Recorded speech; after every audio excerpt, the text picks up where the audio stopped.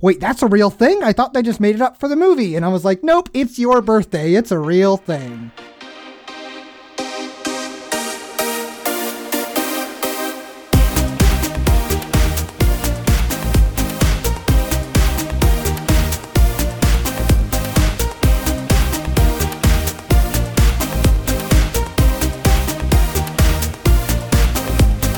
Hello, and welcome to the Euro What, episode number 122 for the week of May 24th, 2021. I'm Ben Smith, and I'm joined today by Mike McComb. Hey, Mike. Hello. And our special guest, Ryan Brazel. Hi, Ryan. Hey. We are a group of Americans trying to make sense of the Eurovision Song Contest, and this week we'll be talking about what happened at the 2021 Eurovision Song Contest. Welcome back, Ryan. Yeah, thank you. It's really good to be here. I did not realize how much I had missed Eurovision until it started. I basically just had goosebumps and almost cried for the first 10 minutes of the show. So that's how it went for me. Yay. I mean, not about the crying part, but Happy tears. I had the weird almost crying moment this week during San Marino during semifinal tour. I'm just like, why am I crying about Flo Rida? yeah. Oh, so many reasons you could be crying about Flo Rida. Yeah. You picked a good year to come back to the contest. You took some time off after the 2018 edition, is that right? Yeah, I didn't participate for political reasons in 2019, and that year I only watched the grand final. I now feel a lot more empathy for my friends who only watch the grand final, because it is frankly really overwhelming to go in and only be faced with this spectacle, to have no idea who anybody is or what any of the songs are, right? I know that the Netherlands won the last contest, but in my head, what that means is that Waylon won the contest with Outlaw in 'Em, which was a song I loved. I know we had very different opinions on this panel at the time, but that was a song I loved. And also, that was the year that Portugal went from first to worst. They won the contest and then placed last in the final. And Alexander Rybak was in that contest. Eurovision was a very different place in 2018 than in 2021. So it was a little bit of whiplash for me to come back to it, having missed a year. Yeah, a lot has happened since then. Yeah. I had 2 years of pent-up Eurovision energy that I thought I was expressing on a week-to-week basis via this podcast, but apparently not. Mm-hmm. At the end of Eurovision 2021, I was just real tired, but happy tired, because we have a winner. We know who is the successor, and the successor is Italy.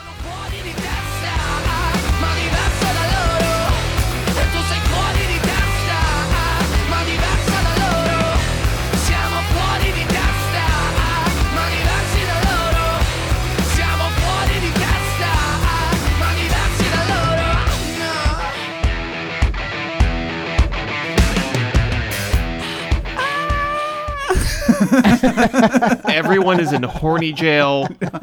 Italy is the winner. Chaos reigns. Yeah. I have been joking about the 8-hour Eurovision experience we're going to get next year, just having seen 1991 now. Mm-hmm. And I'm just ready for it. I'm not mad about Italy. Italy was not my pick. They were never really my pick. I've loved their song from very early, probably the first time I listened to it. But yeah, I'm not mad about it. Overall, I was pretty happy with how the contest turned out. Even looking at the top 10, I'm like, yeah, okay. I have a couple of disagreements here and there, but generally speaking, I'm on board. What were your picks? The way that I approached Eurovision this year was to only listen to the audio. In past years, I would research the people and watch all the videos and all that. And this year, I was going to ease myself back in. So I only listened to the audio. Before either of the semifinals, I did my rankings. For example, in semifinal 1, I had Russia down at 14th place, which within 10 seconds of seeing her start performing, I was like, nope, I'm on board. Actually, for semifinal 1, my first couple of picks, I actually had Romania at the top with Amnesia, which that was a terrible performance, but we can get into that later. Ukraine, I always loved from the very beginning. I loved Finland. I loved Estonia, Iceland, and Denmark, going much more towards the weird, in a little more than I think I normally do. I think I'm always a fan of the Eurovision weird, but this year it was much more that. Ukraine was sort of the early leader for me in terms of who I wanted to win. Awesome. Yeah. Yes. You are in good company. Yes. Hello, welcome. With the grand final, who did you land on as the one that you were rooting for? I didn't do picks before that just because I didn't have time, but basically I was going in hoping for Ukraine. Russia really popped up to the top of my list. Lithuania, who I originally liked ironically, but then was like, no, I legitimately like this song a lot. The one that really surprised me after the semifinals that jumped up was Switzerland. I just wanted to hug him and floof his hair. Yeah. He does have very floofable hair. So. Yeah, exactly. I just wanted to hug him the whole time. So Switzerland really popped up there for me. So Ukraine, Russia, Lithuania, Switzerland, and Iceland were my top 5. And I wasn't sure who I wanted to actually win going into it, but I wanted them all to do really well. And they did. Yep. So I was pretty happy with that. And Ben, how did your picks shake out?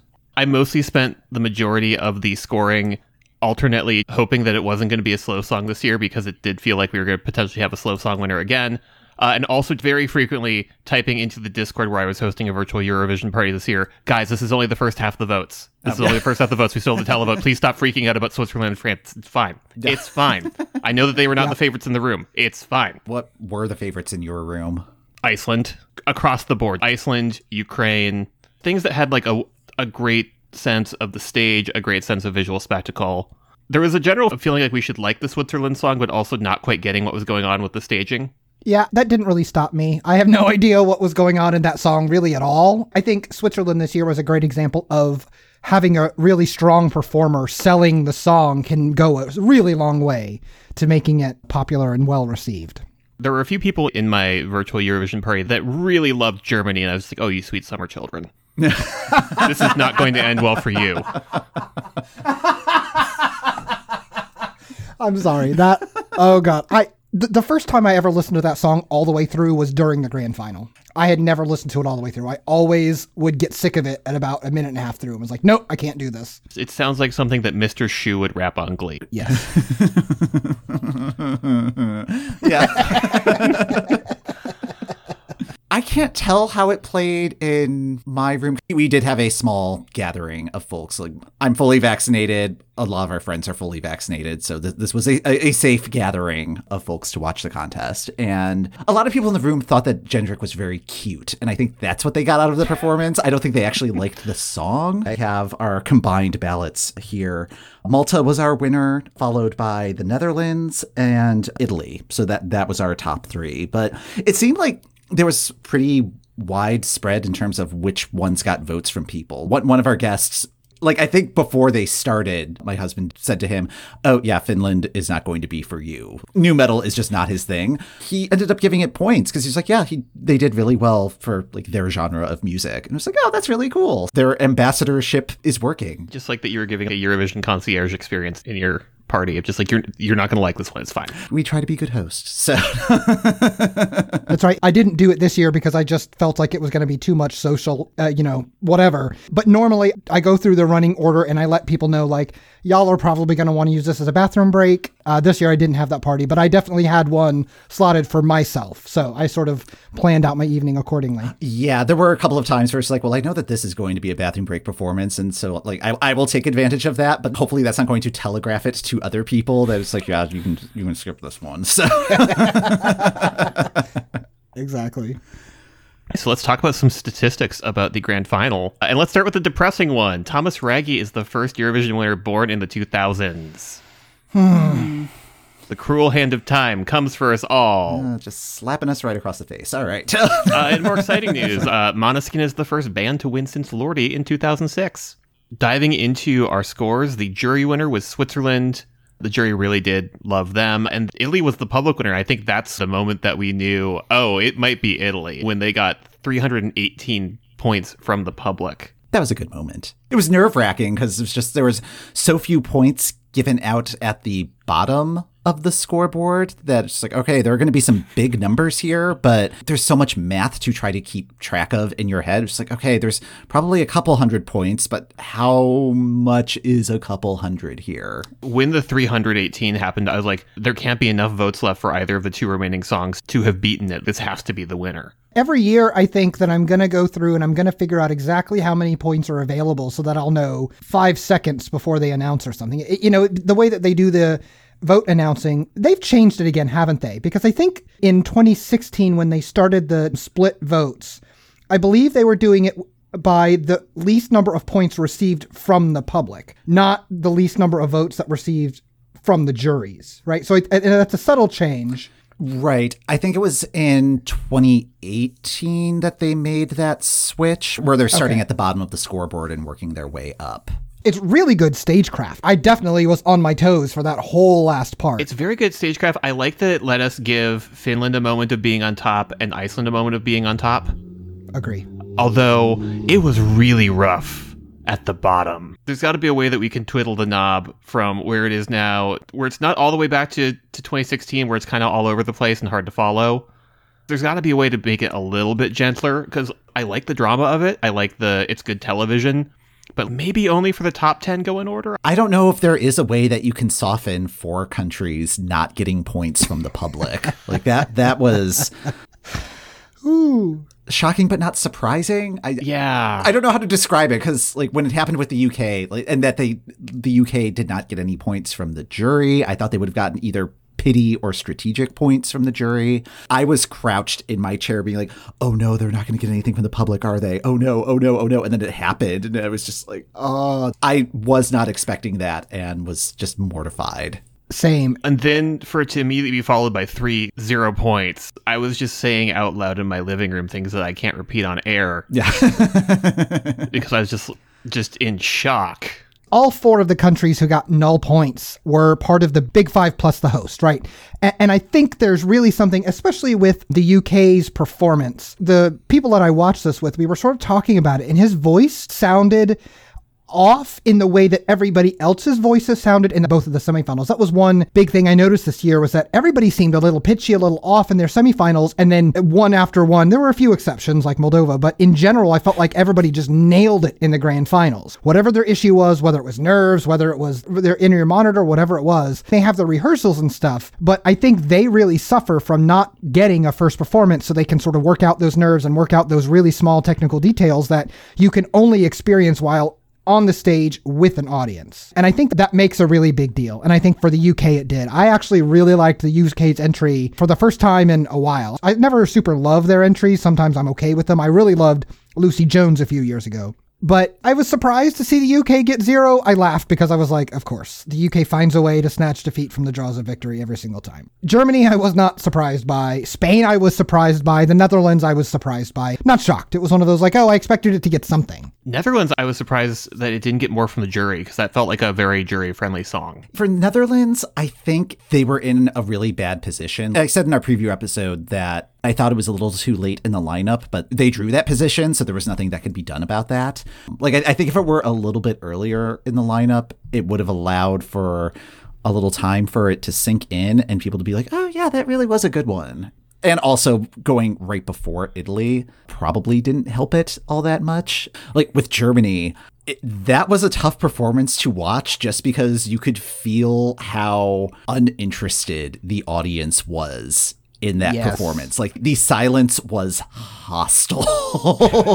And it was like that in the jury show too, where it's like, oh, this is going over like a lead balloon. Props to Jendrik for pushing through that performance as if nothing was wrong. That was impressive to see, even though the song was a mismatch for this year. I think that's a nice way of putting it. Yes, but yeah, there was just no engagement in the room. No. So some other exciting things. San Marino got a 12 points. Yay! From the jury. I was so delighted when that happened. Sunit has been living her best life. Every time she's on camera, she is just beaming. She is so happy to have Florida there. I'm just so happy that they got 12 points.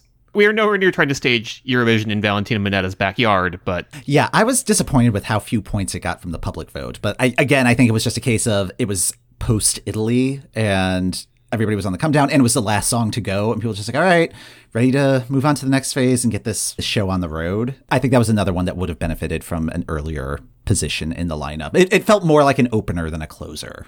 Agree. I maybe would have swapped San Marino and Cyprus. And of course, we know they couldn't do that because they drew for first half and second half. But that Cyprus felt like it would have been a much better closer than opener.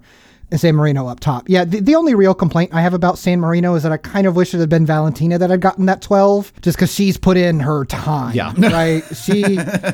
God bless Valentina Monetta. At this point, San Marino has an established bench of performers. Sir Hat has gone a couple times. Yeah. Sunit has been at bat a couple times. Maybe it's time for time number 5 for Valentina. Let's do it. Or they put together a super group and the three of them go together wherever it is in Italy. Because, it could be a short commute if it ends up being in like Bologna or something. Like, yeah, I'm sure they can all meet up. I'm just going to pitch this to the room now. Valentina Minetta featuring Migos. One of them has already been at the contest. Maybe this time he'll know where he is. There you go. Give me more San Marino plus random rap feature. I'm here for it. It was a lot of fun this time. Agree. It was also Finland's best non-winning placement. It is the second time they've reached 6th, but other than winning, that is the best Finland's done. So congrats to Blind Channel. Finland was an early favorite for me. It immediately sounded like Linkin Park, right? And I was just like, yep, I'm here for whatever this song is. They stirred up a little bit of controversy. Are they going to flip people off on the stage, right? You always got to have some kind of story about, are people really going to do this on stage? Is what's his name from Belarus going to walk on naked with wolves or whatever? So I appreciate that addition to the Eurovision season. They were one of my favorite presences during all of the rehearsals. They gave really good interviews. They seemed like a really nice group of guys. On the turquoise carpet event last week, somebody was asking about the middle finger thing, and one of them said, like, well, we're following the rules, which was obvious side-eye towards Germany. And I love the fact that the two of them were placed next to each other in the lineup. And you're like, no, this is how you do the middle finger shtick. I saw that and I was like, a producer had fun with this, and it's probably the same one who stuck Tix next to El Diablo in semifinal 1. Mm-hmm. I see your work and I appreciate it. Yes. And then just one more fun fact before we dive into the semis, now that we have the stats there. Eden Aline's whistle note is the highest note ever hit on the grand final stage. Impressive. Mm-hmm. I would be shocked if it weren't, actually. But that's good for her. Mm-hmm. I mean, she had great command over that whistle range, so good for her. Yeah, and every time that she delivered the note and just gave the face, it was just like, oh, you only want me to go this high? Because I can probably go higher. Oh, this? Throughout rehearsals, at least the ones that were viewable through the press center, she only missed the note once. And that was from getting kicked off wrong and the breathing getting out of rhythm. Every other time was just as flawless. So let's dive into the semis now that we have all the data. So with semifinal 1, Malta was the overall winner. They won the jury overwhelmingly. It was no contest there. On the public side, Ukraine did end up sneaking into first place. They were 13 points ahead of Malta. Croatia missed qualifying by only 5 points. And it's the first time that a song has placed in the top 10 for both the split jury vote and televote, but did not advance. I guess that is mathematically possible to happen, which is unfortunate for Croatia to prove that possibility. Romania was also in the jury top 10. Azerbaijan and Norway were not. I think that matches how we called things. I think that matches things. Yeah, so we weren't totally off base there. Malta overall averaged 21.66 points per country. They received points from all countries in the jury and televote. They definitely won the semifinal. Ukraine, Russia, and Cyprus received televote points from all the countries. And Ireland finished last, which is the second time in a row that they finished last in their semifinal. Sorry, Ireland.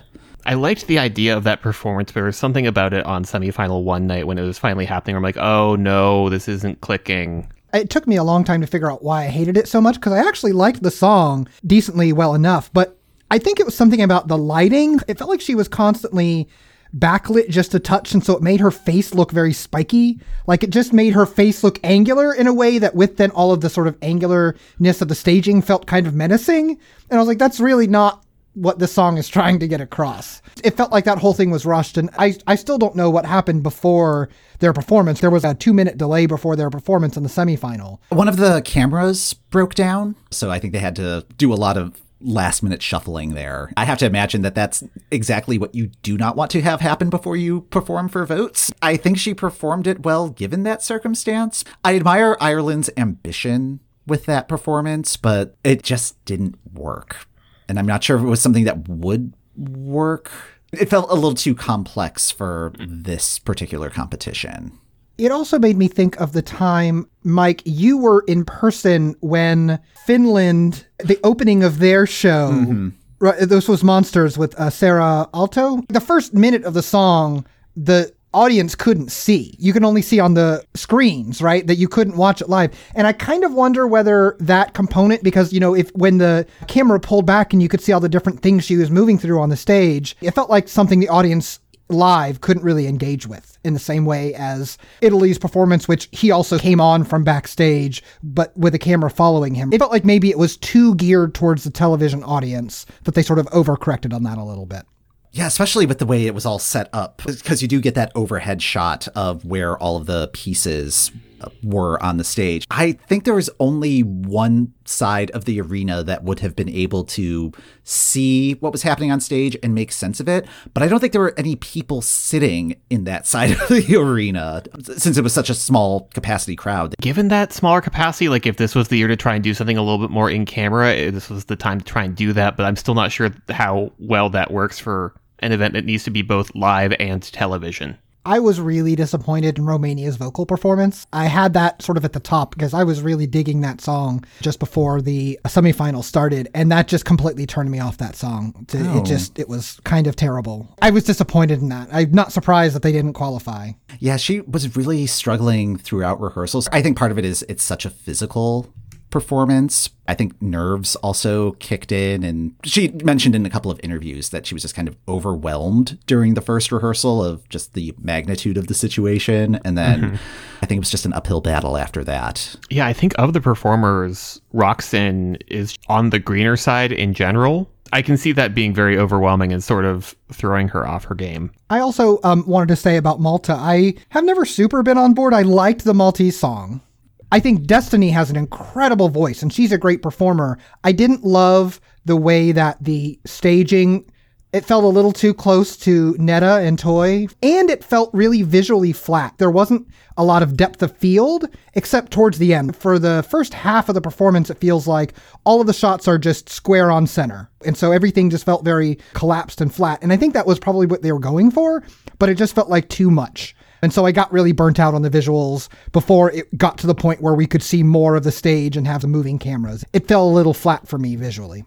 I get that. It really did read as two-dimensional compared to a lot of the other performances. Like I think of Greece's performance where there's all sorts of movement around the stage and they really are using it as a 360-degree space. And Malta didn't take advantage of that. Malta had so many problems and it really felt like they needed to get out of their own way before they arrived in Rotterdam, and they were completely incapable of doing that. Like in the very first rehearsal for Malta, she was wearing a hot pink outfit just like her dancers, and it was a lime green background for most of it. And I don't know if it was the lime green so they could do chroma key stuff behind her, and it was just like a technical thing that they were working out in the rehearsal, but hot pink on lime green is a very strong color combination at the end of a very long day.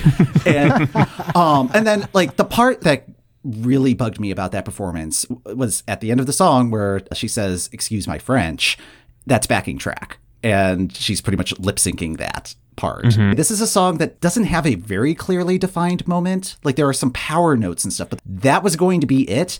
And it's on backing track. As soon as that happens, it's like, oh, Malta's out. There's no way this can win. Obviously, she did not win, but I mean, I think that's why she's much lower on the scoreboard than I think people were expecting. Admittedly, I'm not Sacha Jean-Baptiste. I don't have the same consulting fees, but like, close up on her face, excuse my French, we cut to a wide shot, rain of sparks. Cut, print, done. I really do think Malta could have won this, but I hope she comes back. That was my biggest worry about the whole Malta situation, where it's like, oh, I hope she's not having a terrible time and is regretting doing Eurovision, because I think she's an amazing performer and I think she could win it from Malta. Destiny is a star, and like there's the development deal behind her to prove it. Like she's signed with Sony now, I think. So like she is going to be a star. We are going to know who she is. Hopefully she comes back to Eurovision, unless she's now too big for Eurovision, which I am also okay with. So she did not look pleased through the end of that voting. I was like, oh, she's not happy. Yeah. Which understandably, right? She wanted to win. In some timelines probably could have won, but just not this timeline. Let's talk about semifinal 2. So the overall winner there was Switzerland, who was only 3 points ahead of Iceland. Switzerland was the jury winner. Finland was the public winner. There was not a bubble. We were wondering how close things were for Denmark. It was not close. Albania was 23 points ahead of them. Bulgaria received points from all of the countries in the jury and televote. Portugal received points from all the countries in the jury, which that felt like jury bait, so I'm not surprised. Iceland, Finland, and Switzerland received points from all of the countries in the televote. The thing that shocked me in looking through all the stats, Moldova was fourth in the televote and received 12 points from 8 different countries. How? I want to know what Philip Kirkorov has been doing. Yeah, I mean, you could tell that that was his entry, even in the way that when they were cutting to the green room and people were waving flags, they were holding him in front of his face and her face. And it was like, that's the two of us. I liked the song. I didn't love any of the performances. I just felt like the vocal performance was not good. I was shocked on Thursday when it got through because I thought that was a really bad vocal performance. What, the part where she squeaks out, Props to Natalia for picking a note and sticking with it, but why that one? If you can do that, good for you. But if you have to stay perfectly still and not do a single other thing for the entirety of that, again, that's just not good stagecraft. Emote or something. I'm not saying anybody needs to be doing complicated choreography while they're trying to hold a note that long, but do something. I'm still trying to figure out how this got 12s from 8 very different countries. Like France was one of them. Like it was not block voting that was giving this 12 points. And the thing that I have to wonder is if maybe it was the simplicity of the staging and doing a straightforward delivery of the song. The second semifinal was pretty chaotic, and this might have been an island in a storm, in a hurricane, if you will, because, because that was in the mix as well. So, Yes. But yeah, that is shocking to me. Good for Moldova. And I guess, Ryan, have you not seen the music video for Moldova at all? I have not. I know that there were dancing ice cream cones, and I kind of wish that they had come into this performance. Like, it would have been much more of a Eurovision performance with dancing ice cream cones. Yeah, I almost kind of want to pause right now so that you can go and watch the video and then we can discuss. We'll do that after the recording. We'll do that afterwards. But I agree with you that I could have used a dancing ice cream cone or 3. Stick them on that fun little scrim screen on the catwalk. Give me like a fun, whimsical dancing ice cream cone somewhere, Moldova. Yeah, there was really nothing to convey the idea of sugar. But again, it just kind of goes into that straightforward performance. I believe that they thing. had said that the white square on the stage was to represent a sugar cube. Sure. Which is the sort of last minute response that you come up with when somebody asks you that on the red carpet. So why no sugar? Yeah. I accept that retcon. So Exactly. Denmark was 7th in the televote, but did not have enough jury points to get through. The Czech Republic had 0 in the televote.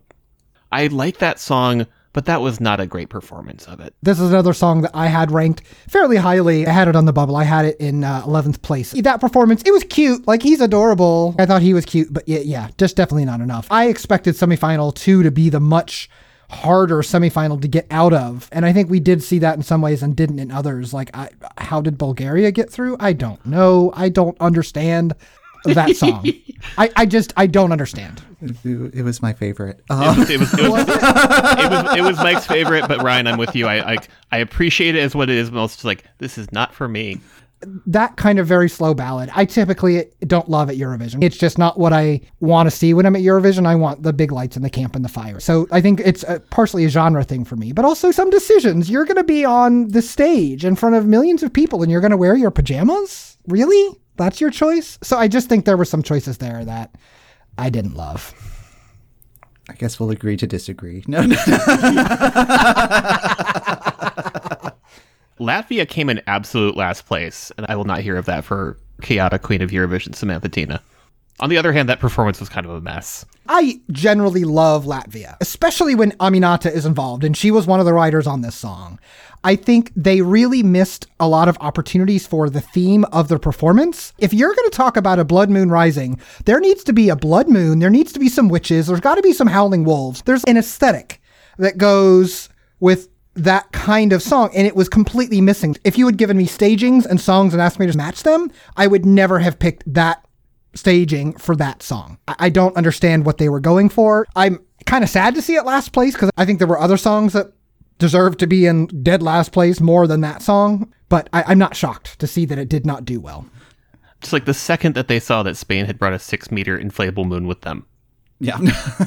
Just like wondering, hey guys. Yeah. Yeah. And just add a red light onto it. I mean, come on. But seeing that performance for the first time, my immediate reaction was, oh, this is a love letter to all of the Samantha stans on Twitter because there were so many elements from her performance last year that were carried over, like the women wearing the visors and the robotic choreography. I didn't get the color scheme. That was a tough color scheme. That shade of green and the kind of dirty gold. I guess I just didn't get what the story of the song was from that performance. It was Samantha doing her own thing, which I appreciate, but yeah, again, we are a very small subset of the overall Eurovision audience. So. Exactly. You can't do a performance for one specific strain of Eurovision Twitter. That will not get you the votes that you need. I said before that Switzerland was kind of a surprise for me out of this, that I liked the song, but really seeing the performance of it really killed it for me. Or, well, he killed the performance, right? It was great. Another one for me was Portugal. I liked the song. This is a great song. I don't love it as a Eurovision entry. Starting with a smaller aspect ratio, starting in black and white, and then expanding and colorizing at the same time, it just was so effective as a staging device, right? It's a really easy, sort of low-cost way to make your performance a little more compelling. I loved that. I thought that was amazing. And then it's just him standing and singing, basically, and showing off his incredible voice. I really loved that. That was also kind of low for me, maybe on the bubble to get out of the semifinal. But then after that performance, I was on board. Even now, I'm thinking about it. You know, as a musician, I tend to trust my skin because I get goosebumps when I really like something. And even now, just talking about it, I'm getting goosebumps thinking about the song. Oh, wow. So we often talk about songs being radio friendly. I think that performance was very TV friendly. And yes. I think Portugal did a very good job of presenting this entry. I am not a fan of the song. Like, I've really kind of grown to actively dislike it, but I think as an entry, I think they did a very good job, and I'm eager to see what Portugal does in the future. I'm hoping that they're actually considering trying to be contenders over the next few years, because I think this is a good start to that path. It's also notable that that was the first time Portugal has ever sent an English language entry. And I've talked about this many times in the past with y'all, but I love entries that are not in English. I don't necessarily want them to give up on singing in Portuguese, because I think it's important to have a variety of languages presented. And I love that the top 3 songs this year were all in non-English languages. I really appreciate that. So can they take that energy from this year's contest and then put it into a Portuguese language song in the future? The song they won with also, I think, had really compelling staging. Capture that energy and keep doing that. Yeah, it would actually be kind of interesting if Portugal experimented with the system that Iceland has, where you have to do the semifinal in Icelandic, but then you can choose to switch to English for the final. But if you switch to English, no takebacks. Yeah. Switch to English or switch to some sort of combo of the two. Mm-hmm. Which, speaking of Iceland, can we talk about the fact that they came in 4th from their hotel room? I am so happy for them. Devastated is strong, but I was close to devastated when I heard that they were not going to be able to perform live. Last year, I feel like they could have won, and then the contest gets canceled, and then this year they come in with a new song that's almost as good, which is just incredible to be able to do. And then to have your staging, to have everything working, and then at the last minute, 1 or 2 people test positive for COVID. Oh, my heart broke for them. I agree with them that their semifinal performance was really good and compelling. I just wish we could have seen it live. There's nothing like performing in front of an audience, and I wanted that for them. I would have loved to seen how that would have done with them live in the room, just because I think that would have added the extra oomph. And I think they were still in contention. I'm not sure ultimately they would have past Italy, because that just had such momentum. Yeah, although like having that live audience, like I think would have made a huge difference, particularly with the way that the green room was set up. And that is something that I hope they consider keeping for the next few Eurovisions, having everybody there together and celebrating and supporting each other. That I think was my favorite part of this entire Eurovision season, was just seeing everybody standing on the couches in their respective pods and jumping up and down, singing along, dancing, having the best concert experience. I think that kind of energy would have helped elevate Iceland that much more. Mm-hmm. Yeah, and I agree about the positioning. Sort of, it would suck to give up that floor space, because it's also nice to have a lot of fans and seeing how they react in that space. But I do love that the artists were there on the floor of the stage, and like seeing them all get up like during Finland's performance, I was like, yeah, because you can hear a little bit, you know, like that was an early clue in 2014 for Conchita Wurst. When you could hear the entire arena singing along, it was like, oh, this one's going to do really well. And I think being able to not only hear that, but see that and see who other musicians think is good. Yeah, I think I agree, Mike, that I would love to see that continue into the future. Yeah, and from the television perspective, as much as I love having fans on the floor in that space, not having cool staging stuff blocked by a flag was just delightful. We're seeing what we're supposed to be seeing, not somebody blocking it with a flag, which I love the flags. I love that we're celebrating the various nations. And not really an opportunity for there to be a stage invader. There was a minute at the end of Cypress's performance where one of her dancers ran over like, oh no, there's a stage invader. How? I am sad that Denmark did not qualify. I believe the entire internet supports you in that. Yeah. Because that has been the one takeaway from watching Eurovision Twitter this week is that Denmark was robbed. I would have put them in instead of Bulgaria. Sorry, Mike. Or perhaps we can agree on Denmark instead of Moldova. Yes. On the night, that was my swap. It was like, why is Moldova here? Why is Denmark not here? I don't know who I would have swapped out. This was just such a strong overall field. And I think both semifinals, even though there were problems with some of the performances, I think everybody did a fantastic job. And this was a very difficult field to parse. In the grand scheme of Eurovisions, how would this rank for you? I thought this was a really incredible contest. My real first entry into Eurovision was 2007 with that madcap year. I want to say that this is one of my favorites because it felt like even the sort of not great ones that I didn't love were really well done. Mm-hmm. Everybody sort of brought their A game. There weren't any that I felt like, well, with the exception of perhaps Germany. There weren't any that I was like, you should maybe go home and think about what you've done. Looking at the grand final in the lineup, I was like, man, there's a song or two that I'm going to skip and use as bathroom breaks because I don't like them, but I know a lot of people do. Belgium was another one of those that I was like, what is this song? Okay, a lot of people love it. Great. Good for them. I would say this is maybe top 3. I would put 2016 pretty gosh darn near the top, in part because I was on board with Ukraine from the first second I heard it. So I was very happy to see my pick win. But yeah, I would say this would be top 3 Eurovision contests for me that I've seen. I'm probably in that same boat because I'm literally just looking through previous contests, just thinking about what I've been watching since roughly 2008. This is, I think, one of my favorites since 2014 because like 2014 was another year where like there were enough things up there where I was going to be happy with whatever won. And we got Conchita. Like we were talking about on Friday, Mike, there were 6 things where I'm just like, these are all great. I love all of them. I'm happy with any of these. I can't really predict what's going to happen. The fact that I cannot argue with what the top 5 were, can't really argue with what the top 10 were. Yeah, I don't feel like that there's any entry that was undeserved to be in the final. There are some that I like more than others, but I think a compelling case could have been made for every single one of those 26 songs competing in this final. So more of this, please, Eurovision 2022. Agree. And I'm extra excited that this is the first Eurovision that many Americans will have seen because a lot of people watched the Eurovision movie. And I actually had a coworker who, when I was saying, hey, everybody, it's Eurovision season, I'm going to only send you this one message on Slack instead of bombarding you every day. No. But here's what this is and how you can watch if you're interested. And my coworker was like, wait, that's a real thing? I thought they just made it up for the movie. And I was like, nope, it's your birthday. It's a real thing. For many Americans, if this is their entry into the Eurovision Song Contest, that's great. I think it did a great job of having really good songs, really good performances, entries that had both of those things, and a lot of the usual what the heck is even happening right now moments. So very, very pleased overall. Also, the production value just gets better every year, except for that one blip in the first semifinal where Ireland had a delay and the camera broke. Other than that, I don't remember any big major issues happening. Having the cameo by the Yaya Ding Dong guy, like that was a huge hit in the room here. It's like, oh, it's the guy from the Eurovision movie. It's like, oh, good. People saw the Eurovision movie. This is good news. So, yes.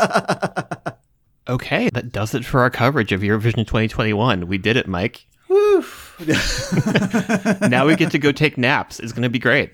Yay, naps are my favorite. Congrats on another great year of the Euro What podcast. And thank you for joining us, Ryan, to kind of break down this year's contest. Absolutely. Thanks for having me. Is there anywhere online that people can follow you or anything that you would like to plug? Nope. Okay. Fair enough. Yeah. Yeah, my social, like, even I'm like, okay, friends, I will see you once a month. Don't talk to me otherwise. There we go. Yeah. There we go. Big mood. But thank you for the opportunity. I appreciate it. Absolutely. Yeah. But yeah, so since this is the end of our on season, we're going to take a little break because we have earned it. Then we're going to go into off season mode, and we will be back every other week to dive into the wonderful history of Eurovision, find some cool trends, find some exciting stuff. I'm very excited, Mike. I am too. We have a lot of ideas already coming to fruition, and I'm very excited about the slate for the rest of this year. So that's going to do it for this episode of The Euro What. Thanks for listening. The Euro What podcast is hosted by Ben Smith, that's me, and Mike McComb. That's me. You can follow The Euro What on Apple Podcasts, Spotify, or the podcast app of your choice. If you'd like to support the show, we are also on Patreon at patreon.com/EuroWhat. Show notes are in the description of this episode and on our website at eurowhat.com. If you'd like to contact us, we're at EuroWhat on Twitter, or you can email eurowhatpodcast@gmail.com. Next time on The Euro What, we'll compare and contrast the live-to-tape performances from the Eurovision Song Celebration with what we saw on the Rotterdam stage with our special guest, Brie Booker.